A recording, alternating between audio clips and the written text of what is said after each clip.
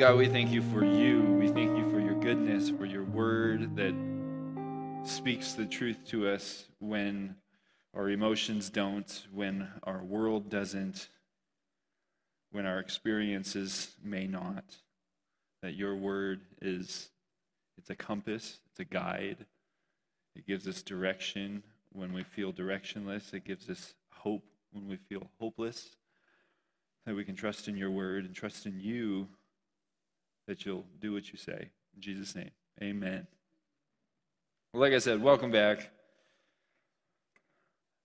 Got a question for you. What are some of the most typical memorized scripture? And you guys can spout them off if you want. Raise your hand and then, all right. What's the reference? I was going to say it's 11 something. Probably. All right, what is it? For God so loved the world. Anyone else? Other scripture? What do you guys know? What's also very common? What would you say are pretty common ones out there? Yes, that's very common. You know the reference? Philippians 4:13. Hey, Jordan. Any others? Jeremiah 29:11. What is it? For I know the plans I have for you, says the Lord. Oh, thank you. That's not it.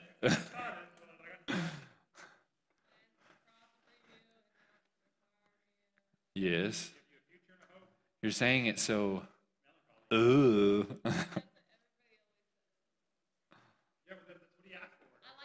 It's true. That's right. Psalm 23. Anyone else? Where's that one?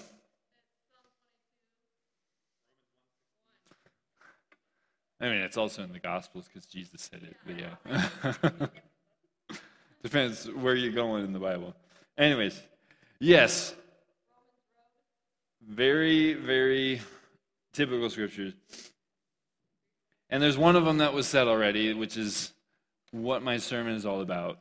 And I'm speaking all on hope. Hope, not hope as Obama gives. A better hope. But one of the passages talks about hope. It talks about, I'm going to give you hope in a future, which is what? Jeremiah 29:11. So I'm going to read that. Go to your Bibles if you don't have it memorized. Even if you do, go to your Bibles. Jeremiah 29:11. I'm going to stick mostly in Jeremiah tonight. Jeremiah 29:11. Let me read it here.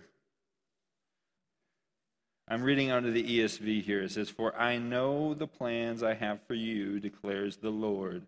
Plans for welfare, or some translations say to prosper you, and not for evil, or to harm you, to give you a future and a hope. And I'll read the next couple verses too. Then you will call upon me and come and pray to me, and I will hear you. You will seek me and find me when you seek me with what? All your heart. With all your heart, wholeheartedly. Depends on your translation. You will find me if you seek me with all your heart. So, do you guys know who this was written to? No, not. Written to Israel? Many people in the church that know this verse, they can know it like the back of their hand. I mean, it was easy to say, right? For a lot of us here. And I think it's a passage that often gets misunderstood, misquoted sometimes. No, it is for us, right? Like, God's word is eternal. And if his word for these people was this statement of truth and faith, it's that for us too. God's plan for you isn't to harm you. It's to prosper you. It's to bring you hope and a future. And that's what he did, right? That's why Jesus came is to bring us hope in the future. Without him coming, we didn't have hope. But in this passage, I think this specific verse, it's often stuck on people's walls with home decor, right? Yeah, I believe it's probably there. I'm sure my mom has it in the house too. But many people, they know this verse without knowing Jeremiah. How many here have read the full book of Jeremiah before? Raise your hand. I'm challenging you today. Do it. I actually did it for the first time, I think it was last year, from beginning to end through Jeremiah. And it's, yes, very much. Yeah.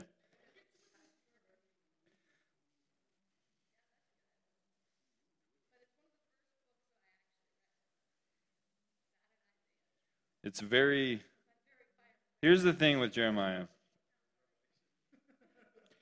You need to understand why it was written, who it was written to, and what the time was for. And all you have to do is go to the last few chapters of 2 Kings to really get an understanding. I mean, you could really read all of 1st and 2nd Kings, and it really gives you the context, gives you an understanding. And in fact, I'll read just a tad bit here for you guys to get an understanding. 2 Kings, yeah, if you want to turn there, you can. But I'm going to read just a tiny bit for you guys to see what it is that Jeremiah was speaking to. So, Jeremiah became a prophet at the time of Josiah. Now, Josiah was one of the greatest kings in the nation of Judah. And so there was a split of the kingdom of Israel into two. There was the northern kingdom, which was Israel, and there was the southern kingdom, which was Judah. And Judah's the country that had Jerusalem in it, which is where the temple was. Okay, and this is important to understand. So, in chapter 21 with 2 Kings, it's got the king of Manasseh. Now, Manasseh was Josiah's father. Now, Josiah was an awesome, awesome king. He was amazing. And if he was amazing, you think his father was amazing? No, he was trash. He was garbage. So let me read it here. Just a little bit. It says, I'll start at verse 2. And he did what was evil in the sight of the Lord, according to the despicable practices of the nations, whom the Lord drove out before the people of Israel. For he rebuilt the high places that Hezekiah his father had destroyed. The high places being there were these places where they would worship pagan gods. They would worship other gods, which, if you know the Ten Commandments or literally anything about Christianity, you know that's a big no. It's a big problem. You don't do that. But he did it anyways. And it says, starting in verse 4, and he built altars in the house of the Lord, of which the Lord had said, in Jerusalem I will put my name, and he built altars for all the host of heaven in the two courts of the house of the Lord. And he burned his son as an offering, and used fortune-telling and omens, and dealt with mediums and with necromancers. He did much evil in the sight of the Lord, provoking him to anger. That's super messed up, right? Yes. This is why you see in the Old Testament a bit of an angry God. He had good reason to be upset, right? This wasn't the only occurrence that this stuff happened. Yes. I mean, yes. I mean, like this. There was king after king after king in the nation of Israel, just constantly leading the people astray. Yeah, Baal was a god that they were told not to worship, and it was a god. All right. Yes. So Elijah. Yeah.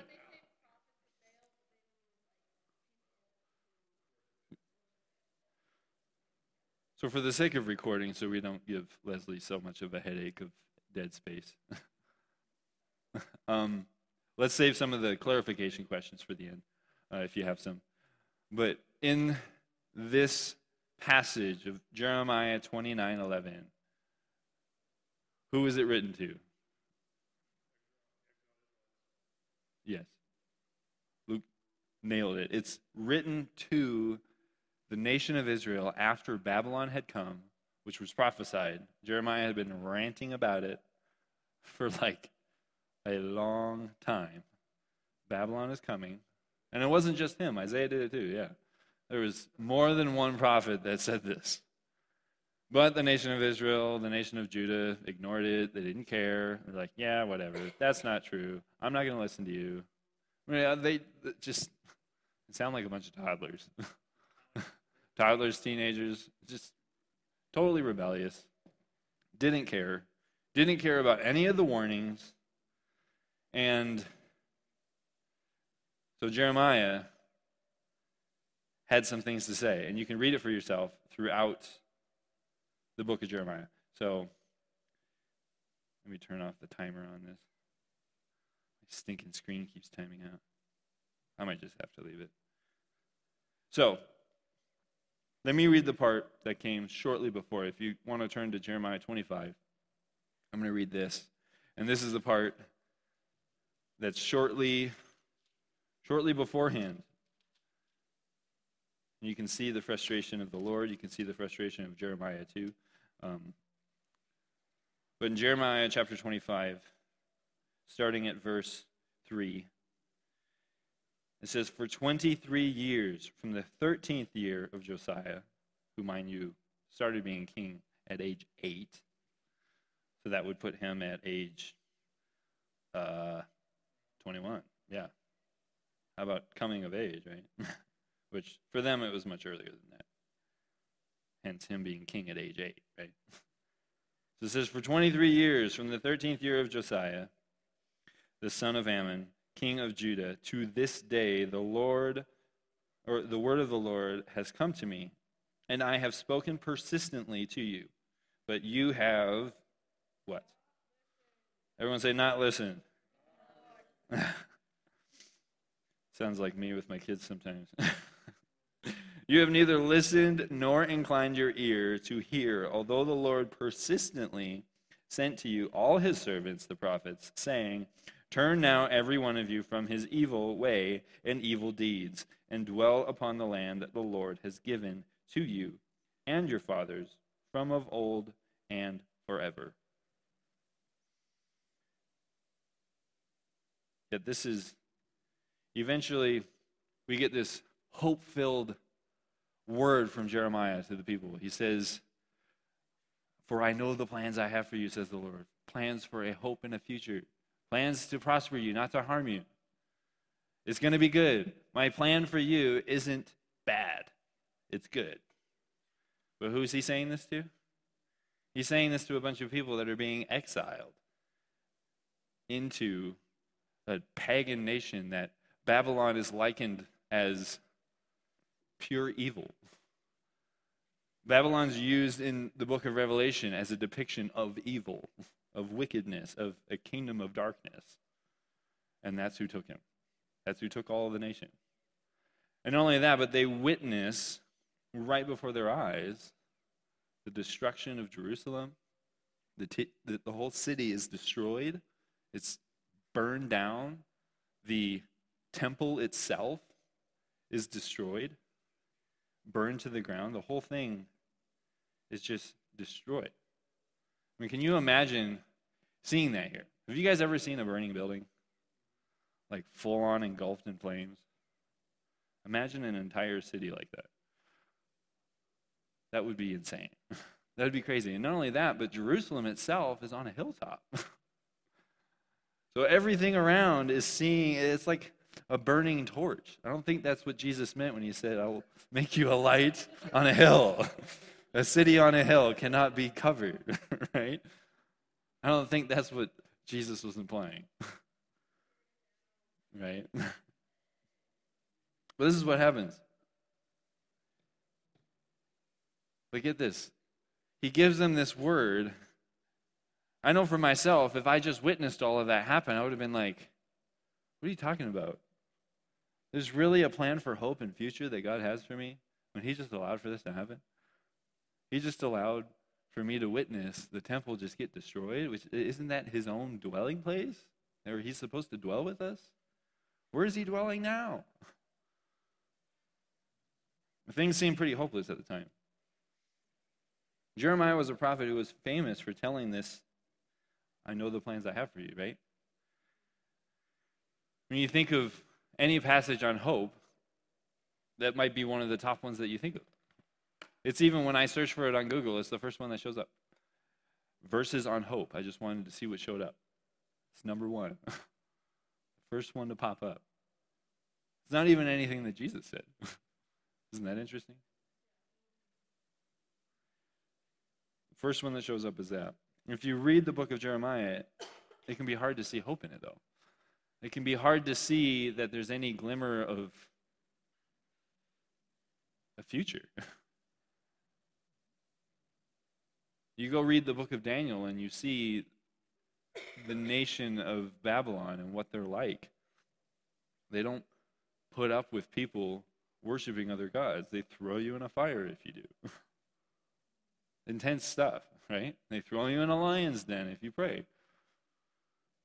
They manipulate things to get you in trouble, even though you're doing righteousness, even though you're doing good. You guys think things are rough here in our country?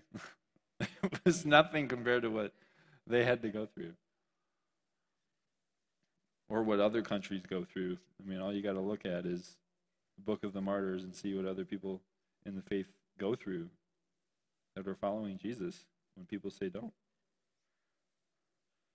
So like I said, the title of this message is Hope and Hopelessness. It doesn't take long to look around at the world and have thoughts of hopelessness today.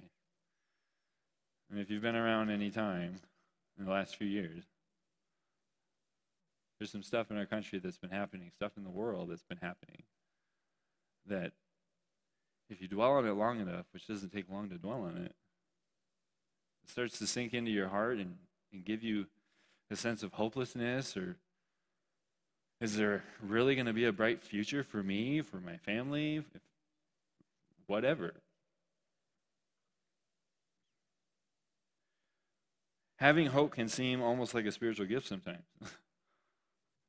But it's not. It's a spiritual practice. It's something you have to exercise. It's something you have to use and choose to have hope. Now, you can choose to use your giftings as well. It's likened. It's similar.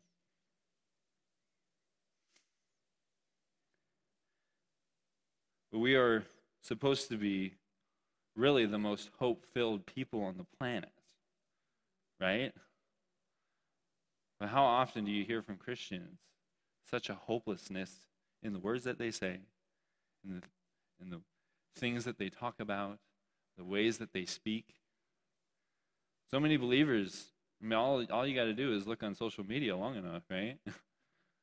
And there's a lot of people that have a lot of horrible things to say, and a lot of them are believers. Now, just because they're saying rough things doesn't mean they don't have any hope. I mean, Jeremiah, he said some really, really hard truths. The stuff that he had to say was not good a lot of the time. But he was just speaking the words of the Lord to people that were consistently not listening to him. And it was fine, you're not going to listen to me? Then I'm pulling back my protection. You want to live without me? See how good it goes. You want to worship other gods? Fine, I'll bring a nation to you that has the gods you're worshiping. See what they're like. That's what ended up happening. But Jeremiah brought a hope to them in a future.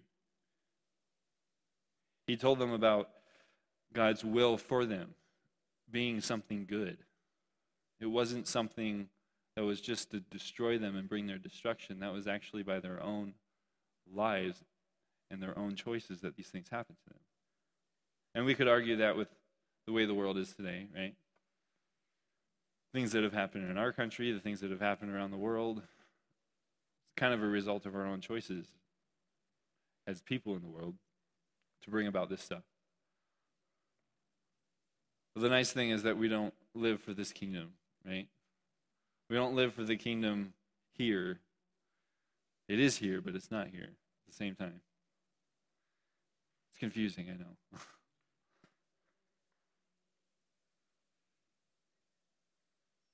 Proverbs 13:12 says, "Hope deferred makes the heart sick, but a dream fulfilled is the tree of life." It can be easy to get our hearts discouraged with stuff that's going around. I'm sure that with the nation of Israel, there's plans that a lot of them had. That Babylon coming ruined some of those plans. They were there for 70 years in captivity to Babylon. It's quite a long time. That's a lifetime, right? To a lot of people.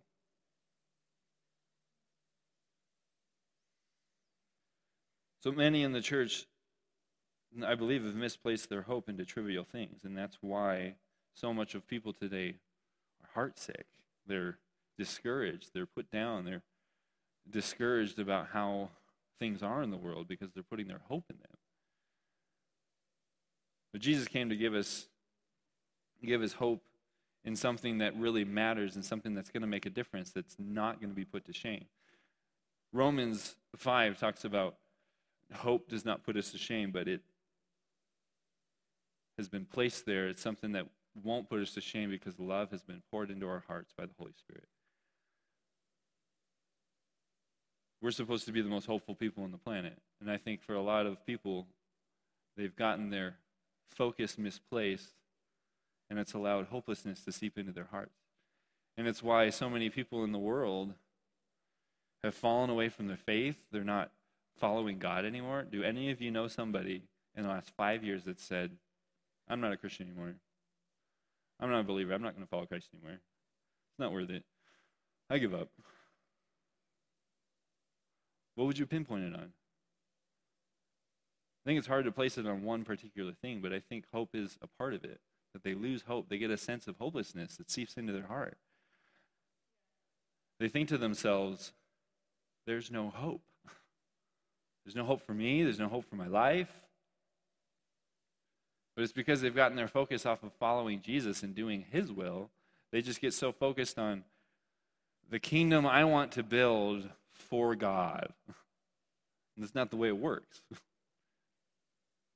The nation of Israel, this is what they struggled with.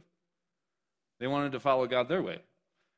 They're given all these instructions, all this direction, saying, this is what you do. This is how you follow me. This is how you live a life for the Lord. And they said, that's great. Let's do it. But I also want to do this. No, don't do that. But can I do both? No, you can't. It doesn't work that way. It's just going to bring destruction into the world. It's just going to bring hopelessness into your life. Those things don't have anything good for you. Really, God's trying to protect them from destruction. But they welcome it with open arms. There was one passage, and I didn't write it down.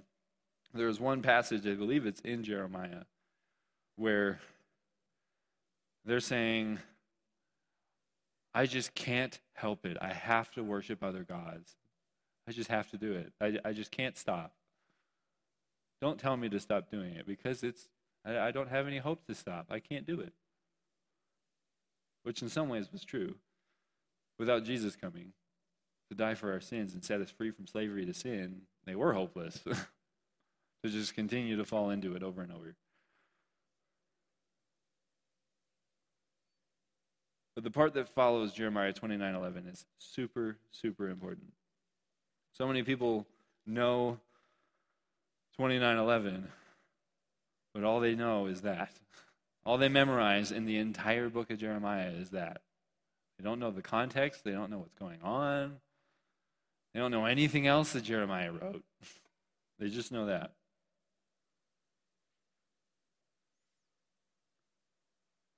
But the premise of the entire passage of Jeremiah, the entire book, as well as Lamentations, which is traditionally believed he wrote as well,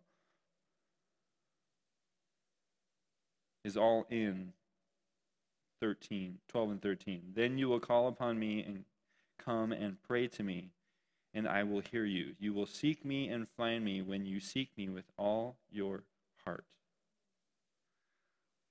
This is why they have a hope in the future. Is because even though they royally screwed up, God was still capable of being found by them. I mean, think about it. When people royally screw up with us, how much are we willing to let them have a chance to do it again? Not very often, right? But that's the incredible thing about the God that we worship, about the God of the Old Testament, that if you seek me, you will find me, if you seek me with all your heart. It's a promise that God made to us in the midst of our darkness, in the midst of our hopelessness, that if we say, please forgive me, I will find you, I will seek after you, I am going to do anything and everything I can to get to you, like the woman at the well. Not the woman at the well, the woman with the issue of blood.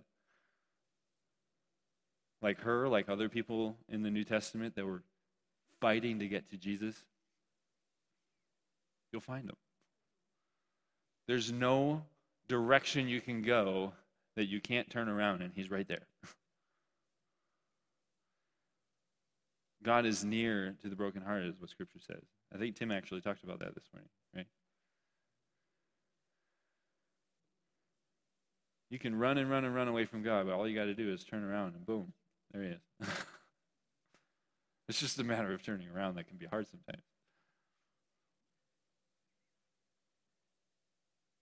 This is the focus of Jeremiah, though. It's the climax of it. It's, if you take anything away from it, this is the focus of, listen, you guys screwed up real bad. It's going to suck. And it's not my fault, it's yours. But if you seek me, you'll find me. If you trust in me, you will not be disappointed. There is hope in that. They're likened to people that run after prostitutes in the book of Jeremiah. They're likened to, yes. You're adults. I shouldn't have to explain.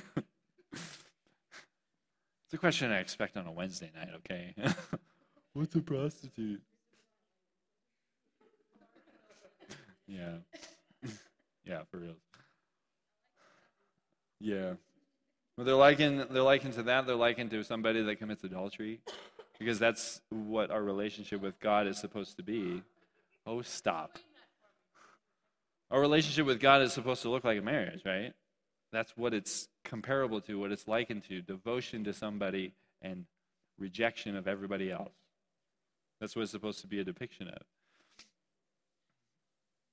And Jeremiah is telling them over and over, what's wrong with you guys? Get it together.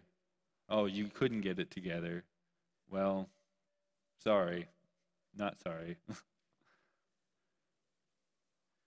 It's going to get really rough.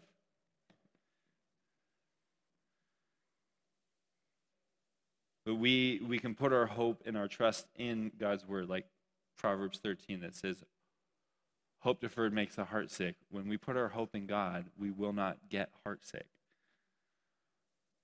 If we do get heart sick following after Jesus, it's because we got our focus off of him. It's because we put our hope into something else, and then we go, oh, I got disappointed. I got let down. But when you put your trust into Jesus, it's a matter of, no matter what ends up happening, God, I trust that you are working all things out for my good. That I don't have to worry about my future. Jesus said, don't worry about tomorrow, because today has enough troubles of its own. But he also did more than just say that. He said, I will take care of all of your needs. He taught us to pray. Today, give us our daily bread. Right? Everything that you need will be provided for you, according to my riches and glory in Christ Jesus. When we put our hope into Jesus, we won't be disappointed. And I think so much of the church today has lost hope. They've lost optimism. They've become so pessimistic of what's going to happen. What's going to happen to our country? What's going to happen to us? When you look at Scripture, you see persecution come in on the church, and it doesn't actually cause it to be snuffed out, but to explode. It grows like a wildfire. So much so that the Jewish leaders at the time in the book of Acts are like, what are we going to do about this? And one of the guys says, listen, if this is not of God, it'll burn itself out. But if it's of God, there's no hope in stopping it. There's no way we're going to end it. There's nothing we can do about it. If God's hand is on it, we can't do anything. And that's what the church is supposed to be, is a totally hope-filled people that nothing stops them, not even the gates of hell itself. And do you see that in the church today? When you look at the church in America, do you see a sense of unstoppableness to the church? I feel like I don't. I feel like I see such a broken hopelessness where all we're constantly doing is waiting for breakthrough. When Jesus is saying, I've brought breakthrough. And there might be areas in life that you don't have it yet, but it's coming. Don't lose hope. Don't lose your sense of hope that I am doing something, that I am moving. And regardless of the situation and the circumstances, you can stand on my word and know that you're not going to be disappointed in what I do. It's going to work out. Trust me and follow me. I can't imagine being Jeremiah in a nation that was so off track. I can get frustrated sometimes with our nation being off track, right? I was reading in my study Bible, and it says that Jeremiah only converted 2 people in the entire nation of Judah. That's awful. I hope I've done a little better than that. But here's the crazy thing. He did exactly what God told him to do. The things that he said and the things that he did were not at all wrong. It wasn't like, oh, I've only got 2 people? Am I doing something wrong? Maybe my message just isn't really optimistic enough. Maybe my message just isn't hope-filled enough. No, he said exactly what God wanted him to. Yeah, he wasn't seeker-friendly. That's a rough church. 2 converts. One of them was his scribe.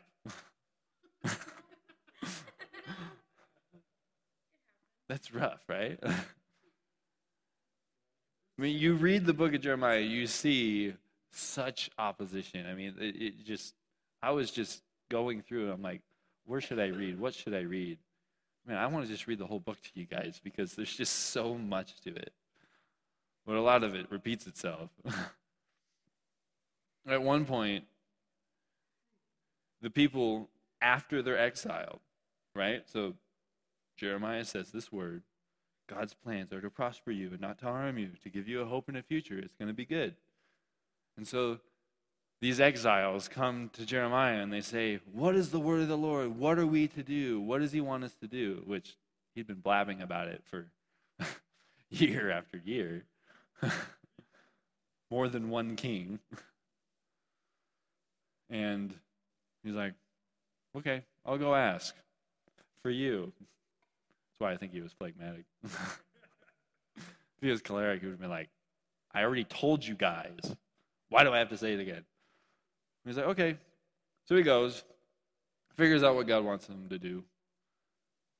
Asks him, Lord, what do you want these exiles to do? What do you have for them? What do you want me to say? What's the word of the Lord? And they were questioning, can we flee and go to Egypt? because Babylon does not sound good. Egypt sounds better than that, and I know our history, which is saying something. So God tells him, no, they need to stay put. I brought Babylon for a reason. This is their punishment. Tell them to sit in it. They have to deal with it. I'm disciplining them, basically. So he goes back. He's like, all right, God told me what to say to you. Here's what it is. No, you're staying. Don't go to Egypt. Not a good idea. It's going to be bad. Bad idea. Stay put. And they say, you're a liar. I don't believe you. That's not what the Lord said. I'm not listening to you. I'm going anyway. It just sounds like toddlers, right? So they do, and it was a bad idea. You can go read it for yourself. This is the people Jeremiah talked to over and over and over. Kings were after they had written down what the word of the Lord was to him, took the scroll, tore it up, threw it in a fire, and said, basically, screw you. I'm not going to listen to you. I don't believe it. And then you had to go write it all down again. It's like having all your homework ripped up, and then you got to do it all over again. Not fun, yeah. But this is the people that Jeremiah had to speak to. But he was supposed to be somebody that had hope and taught the other people to have it as well. Teaching them, I know this sucks. I know it's going to be hard. But keep your head up. You can put your head down and mourn for a bit, but don't stay there. Don't stay in that place of mourning forever. He even told them to be a nation that was a blessing to Babylon. How horrible is that? I know for myself, it's not what I would want. These people, they're terrible. They're awful. I'm supposed to do good to them? Yes. And then what happens? Go read Daniel. That's what happens if they choose to do good. They get blessed. We're to be the most hope-filled people on the planet. You guys want to read something from the New Testament now? No, you want to stay in the Old Testament? Go to 1 Peter.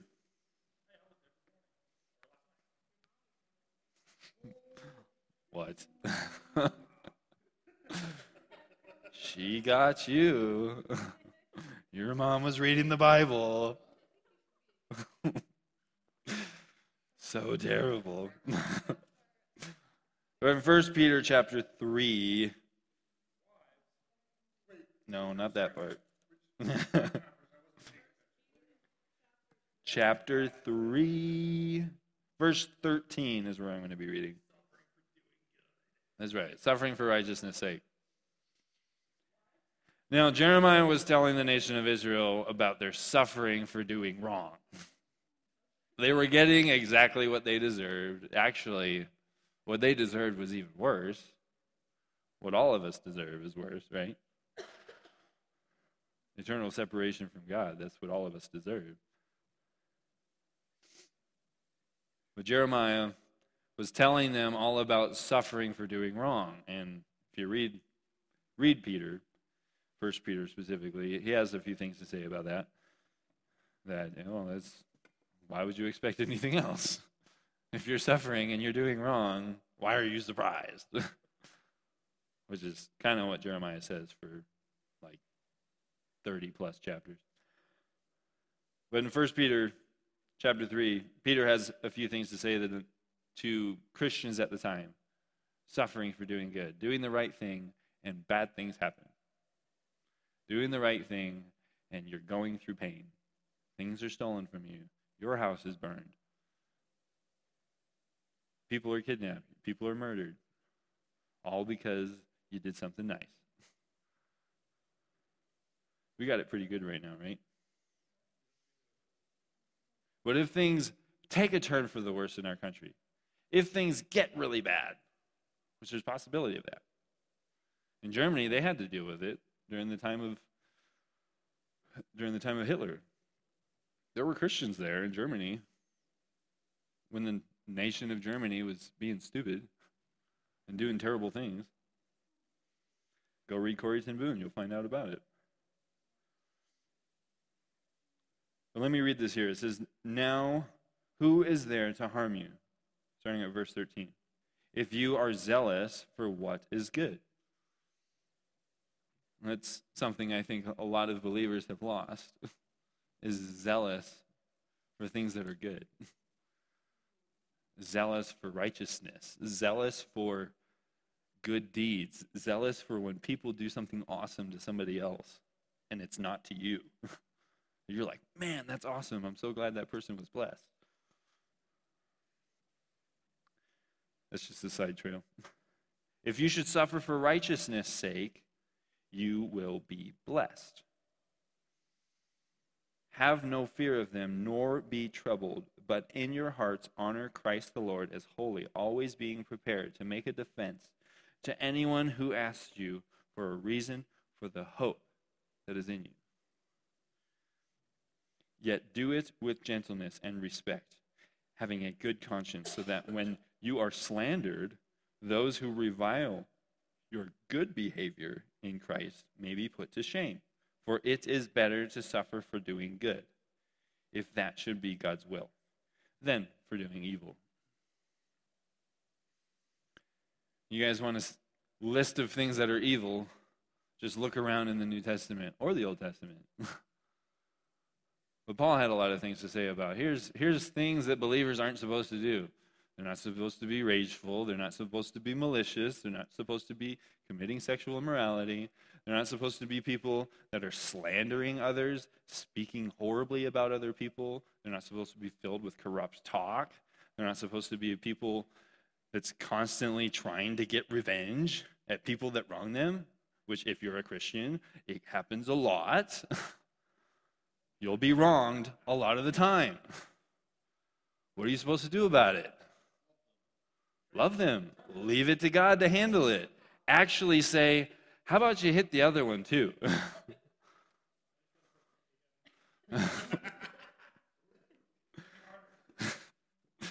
That's a little weird.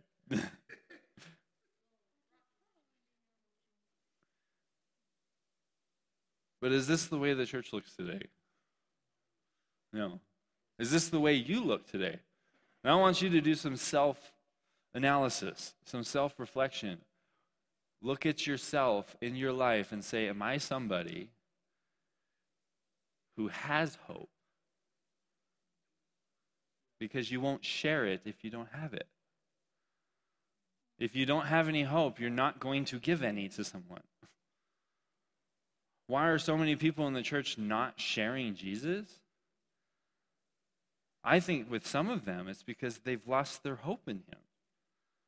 I don't know why. I don't know if it's because of the things that have happened in our country, things that have happened in our life. But there's so many people out there that have gotten so angry, I guess, in their faith. Angry with God, angry with the church. Sometimes it's just that they're angry at the church and they say, God and I are good. But that church, they suck. They're the worst. Yeah. I'm in skinny jeans, I tell you.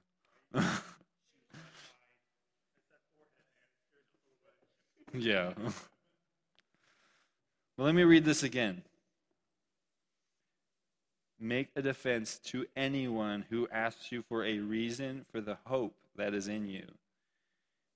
Yet do it with gentleness and respect, having a good conscience, so that when you are slandered, those who revile your good behavior in Christ may be put to shame. Have you guys ever seen Christians in conversation with somebody it's usually between two Christians, to be honest. They're like reviling each other.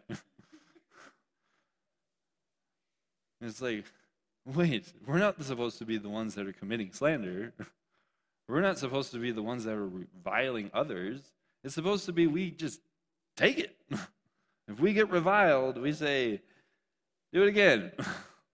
Come on, bring the blessing. I mean, persecution. Well, same thing, right? Yeah. But we have a tendency to get defensive. But the defense that we use isn't hope, which is actually what Peter says to use. You defend yourself by sharing the hope you have. That's what's going to make the difference. That's what's going to please the Lord. That's how your suffering for righteousness' sake doesn't turn into suffering for evil. Because you start to commit evil as a result of your suffering, then you shouldn't be surprised. But we are supposed to be a people filled with hope. And that hope that we have is a hope of a future, is a hope of eternal glory in Christ Jesus. And that's something we're to share with others and say, guess what? I was destined for hell. I was doomed to eternal damnation. But Jesus saved me. And he offers the same thing to you. Because all of us have screwed up royally. Like Jeremiah had to tell people. And they had a hope in a future. Things were for welfare through God, to prosper them and not to harm them, because he's a good God who says, seek me and you're going to find me. You're not going to get that with anyone else. Nobody else is going to say that to you and follow through with it. But there's hope in me because I follow through on what I say. Anyone else would say, nah, I'm tired of you hurting me. But not God. That's why that message is so good. It's why it's so incredible and why we have such a good hope to share with the world. There's another spot in Jeremiah where it says that it's talking about God, and he's saying, I am indignant every day. That's rough. Have you ever felt intense anger about somebody wronging you?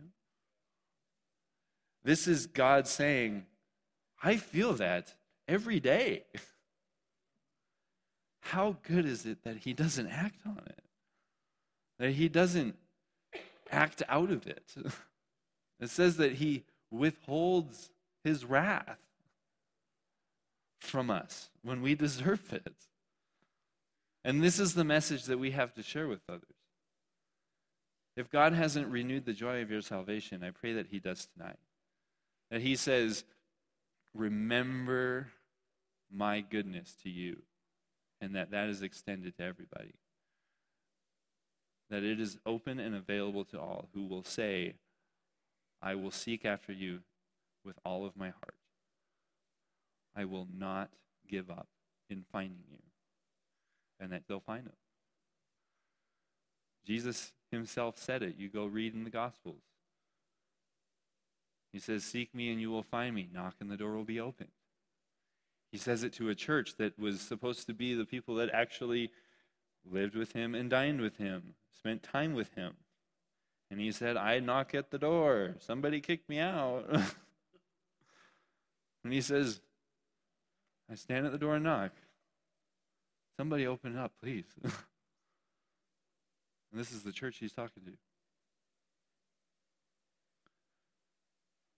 I'm going to end with this. Romans 15, verse 13. And then I want us to get in groups of 2 or 3. Okay? 2 or 3 people. And I want you to talk about something that you've lost hope in. If there's anything that you've lost your hope in, and you need a dose of hope, you need a dose of optimism. And then also, pray for something that you want, that you believe and see God saying he wants to bring hope into. So Romans 15, verse 13, it says, may the God of hope fill you with all joy and peace in believing. So by the power of the Holy Spirit, you may abound in hope. Who wants to have some hope in this life? Not necessarily in this life, but while you're here. While you're walking the earth, do you guys want to have hope? Do you want it to abound in you so much so that it overflows out of you and onto everybody around you, and they go, what's your deal? Why does nothing ever get you down? I don't want you to think you're not able and capable of ever grieving and having a bad day and mourning and suffering, and it gets you down, okay? You go read the book of Lamentations. Whoever wrote that watched the destruction of Jerusalem, and they weren't very happy.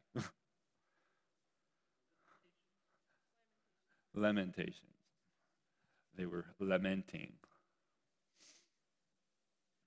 But throughout it, you see a sense of hopelessness. You know what? Actually, I'm going to go read this. I lied. Sorry.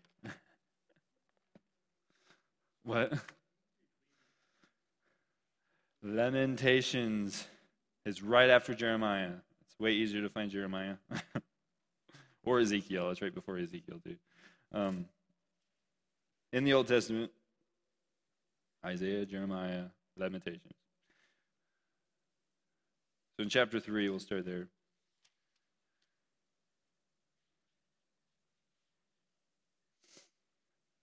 And I'm going to start at verse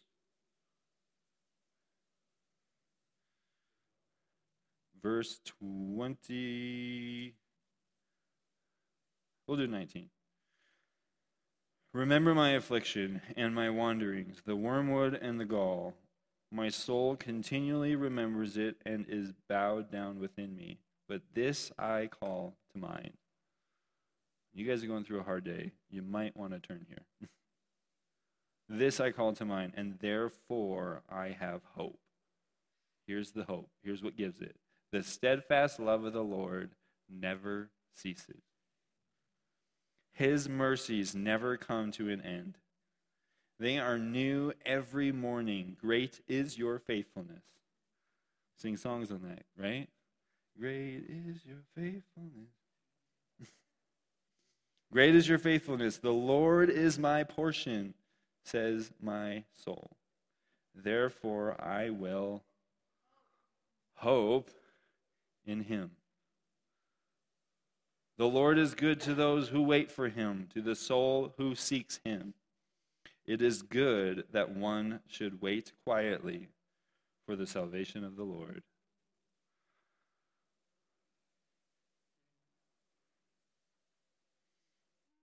So I'm going to stop there. You want me to? It is good for a man that he bear the yoke in his youth. It's better to bear the suffering when you're young than when you're old, when it might break you. Hopefully you learn from it when you're young so it doesn't happen to you when you're old. Anyways, this, if you've never read the book of Lamentations, it is all about the response when what Jeremiah prophesied to happen happened. They watch it, they see it. Jerusalem is razed to the ground. It's destroyed. The temple, you can go read it for yourself and see in Jeremiah, I believe. The thing is put ablaze, burned to the ground, the temple is. This is the place they went continually, over and over, to make sacrifices to God. Eventually, they started making sacrifices to other gods there, which was not cool. But this is why we can have hope. The God of this is still the same God today. We can have hope because his steadfast love never ceases, because he is faithful. Great is his faithfulness and endures forever. It never stops. So I'm going to pray and then get in groups of 2 or 3 and share something that you need a boost of hope in, a place that you need to get some hope. And I challenge you guys to use Scripture to breathe that life into each other, because you need it. That is what's going to bring you the hope that you're looking for, the hope that you need. It's what's going to ground you and see you through the sufferings that you're going through. God, we thank you. We thank you that Jeremiah didn't keep his mouth shut, because many other people would when asked to say these things. And in fact, he even tried to at first. But then he decided, nah, it's better to follow you. So God, I pray that we would be a people that would do the same, that we would speak out boldly when you want us to, speak the truth when nobody else is, even when it's hard to say and it's hard for others to hear.